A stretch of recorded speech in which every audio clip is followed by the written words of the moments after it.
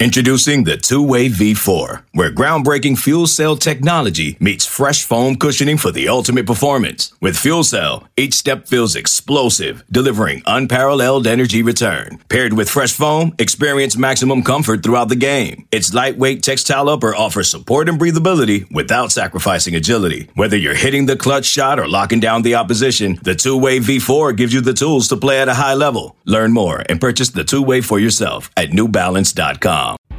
Welcome to Tigers in 20 Off the Boards, a Go Tigers 247 audio podcast hosted by lead writer Christian Fowler, where he brings you the latest interviews with players, top recruits, coaches, and more in both football and basketball across the city of Memphis and around the nation. Here is your host, Christian Fowler.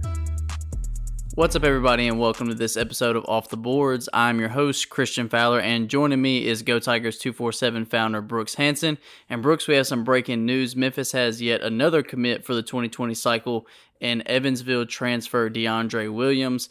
When we first started hearing about DeAndre, everyone pretty much said that Kentucky was the lead. Obviously, that didn't work out that way because he is coming to Memphis. What happened behind the scenes to get us to this point, Brooks? Yeah, so between the time that DeAndre entered the transfer portal to today when he's committing, it was 25 days. So 25 days is not very long to make a decision. And the idea that DeAndre Williams owed anyone a fast decision is absurd.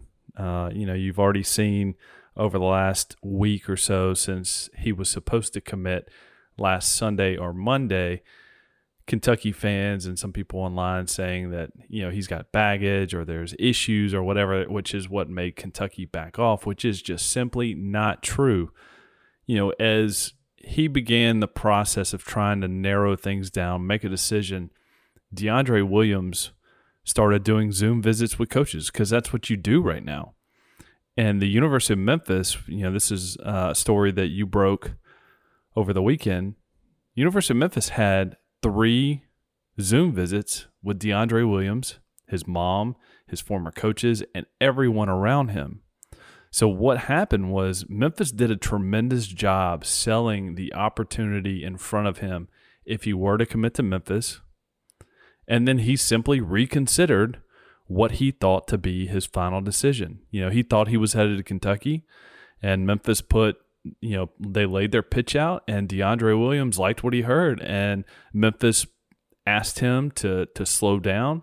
They asked him to take his time, to listen to what they had to say, and they were the ones that kind of had a no pressure, hands off, you make this decision on your own time type of approach versus Kentucky, who wanted this fast, quick, done deal. Let's no kind of fanfare about it. Let's get it over with. But that's how we got to where we are. Yeah, I think it's interesting because if you read anything from Kentucky right now, you see that they're saying the commitment they got from the Wake Forest transfer last week is why they pulled out on DeAndre, which, like you said, that's just simply not true because they were still pushing for DeAndre up to Sunday at the bare minimum. So that's just a storyline that makes no sense and that people are kind of grasping for straws. Well, they play completely different positions too. Right. Yeah, absolutely. But people see the size and they're like, okay, yeah, they got this dude last week, so why would they want DeAndre anymore? It just doesn't make sense when you think about how long Kentucky had been recruiting him up to Sunday, even though they already had. I believe his name's Oliver Sarr. Yep. You're right.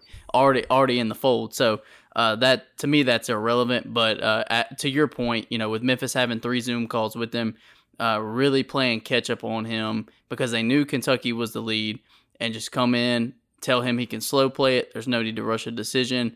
To be able to build that relationship with him and his family quickly, obviously pay dividends in the end. And now, Brooks, I kind of want to take a look at the type of player he is because I feel like that's what everyone really cares about is what Memphis is getting in DeAndre. And I'll start with a little bit and kind of let you carry it on because I'm sure you've watched more film than me. But from what I've seen, the obvious thing that jumps off is size. And that's something that we know Memphis needs. It's something that they have prioritized in the 2020 class with losing Precious Achiuwa and Isaiah Maurice. That's 2 big bodies that are now gone. And DeAndre, 6'9", long, very rangy. I still think he's pretty raw. I've seen a lot of people say that he can play the 3, and I don't see it personally. Not to say that he couldn't develop into someone that could do that, but as of right now, I see him as a 4, and that's pretty much it. But definitely self-aware around the basket, aware of spacing down low in the paint, aware of where other guys are. So I think he has pretty high basketball IQ. He can block shots, he can score down low, he can step out and shoot, he can pass for his size. So he's definitely versatile, which is something that we know that Penny and the staff prioritize and basically everybody that they recruit. And Brooks, I'll flip it to you and let you do your breakdown on DeAndre. Yeah, so we were talking before we started recording this, and I might get in trouble from some of the folks down here in Alabama for this, and I may get in trouble from people that are like, what? But watching film on DeAndre Williams, he reminds me of a poor man's, and that's not an insult because everyone knows how highly I think of this player, a poor man's Trendon Watford. And here's why. One, he always seems to have a knack for being in the right place at the right time. He's always getting loose balls. He's, you watch his highlights from this year. I can't tell you how many times they had a broken play with the shot clock expiring, and he just happens to get the ball and, get a shot up and beat the shot clock.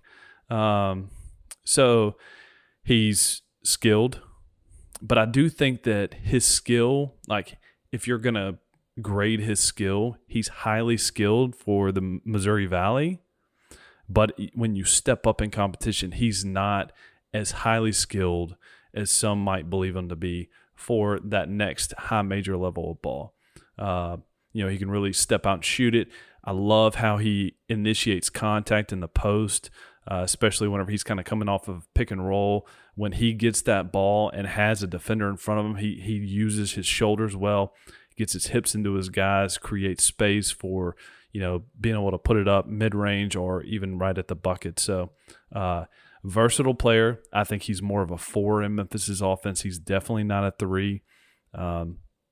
So he does take some of that load that Precious Achiuwa is leaving for Memphis whenever he comes in. Now, the big question is, will he be eligible?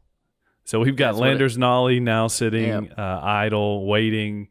We're going to see what the legislation says, and that's actually next week on whether or not they vote for immediate implementation of the eligibility for transfers. And if that doesn't happen, then both will apply for waivers, and then we play the waiting game, infuriating waiting game of watching Oliver Sarr at Kentucky get a waiver. Or right. You name it. The random subjective nature of the NCAA flipping a coin and saying you're eligible and you're eligible, but you're not, and you're not, and you are, and it's the same thing as that guy, but you're not. That's where we are. Yeah, no, and it's kind of like we were talking about on our last podcast episode. It's that battered fan syndrome you were talking about. And this is where it kind of sucks, because if that rule doesn't pass on May 20th and fans have to wait, it could get a little sketchy. And both of these dudes obviously have NBA aspirations, and you never know when it gets to this point. They have to sit out a year. Who knows? No one has any clue what's going to happen at that point. But obviously, this is kind of the risk you run when you get transfers, regardless of if it's happening in a time like now, which is unprecedented, or if it's a normal year when you're getting a transfer. You never know if they're going to be eligible or not when you apply for that waiver. So it's obviously going to be very interesting to watch how that unfolds, as it is every time, as it was with Lance Thomas and Isaiah Stokes. It didn't turn out the way Memphis wanted it to. I think Penny Hardaway and Memphis fans are going to be rooting for these waivers to be passed. I think that's pretty clear. But I think after that, it gets even more interesting, because we were talking about before we jumped on, what does it look like if they don't get waivers? And we're not going to get into that right now, because this is specifically about DeAndre Williams, but just to give people a sneak peek to look forward to next week. If that waiver doesn't pass, that will definitely be a hot button topic on the podcast next week, is where does Memphis go from there? So just to give a little look forward to next week, if we get to that point, Brooks and I will definitely be breaking that down, because I know everyone is going to be asking about that. Well, one final thing before we wrap up, because really this is about DeAndre Williams, the news, the breaking news that he is committed to Memphis. One final thing, you mentioned NBA aspirations for DeAndre, and it's true. DeAndre Williams still has his name in the NBA draft. He's going to go through that process, which he should. Now, here's the reality of the situation. From speaking to people involved in that process, from speaking to the type of people that are giving that feedback, DeAndre Williams is not going to be a player that's drafted in the NBA draft. He would have to rely. Say that again?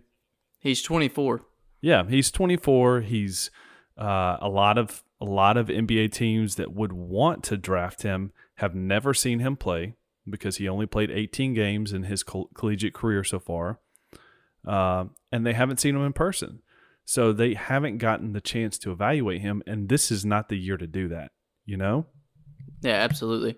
But, you know, kind of to that a little bit, just to cover all bases on this, we said this about Rajon Tucker last year. We definitely knew it was a possibility.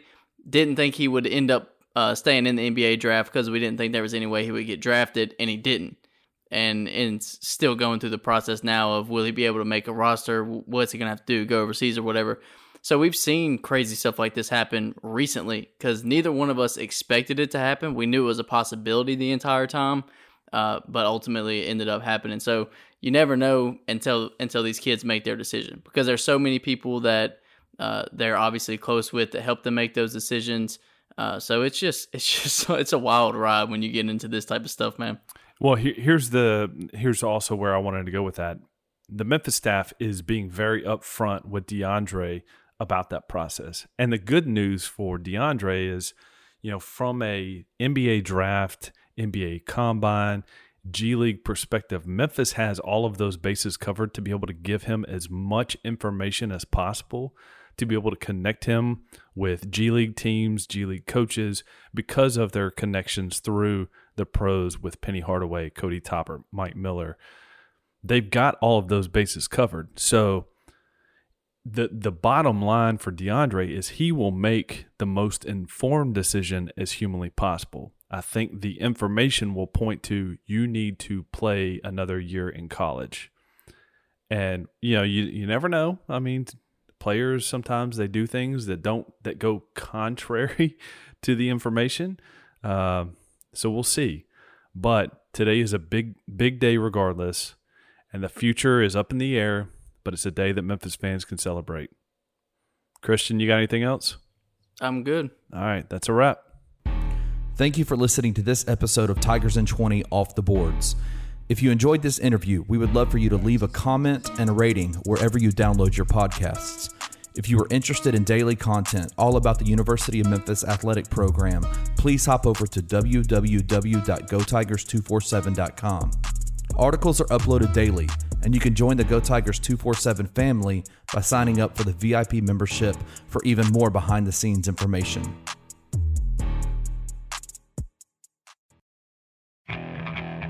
Okay, picture this. It's Friday afternoon when a thought hits you. I can waste another weekend doing the same old whatever, or I can conquer it. I can hop into my all-new Hyundai Santa Fe and hit the road. Any road. The steeper, the better. Because my all-new Santa Fe is available with H-Track all-wheel drive, so I can hit the trail without a worry in the world. Heck, with 3 rows and best-in-class rear cargo space, I can pack the whole family in with all our gear.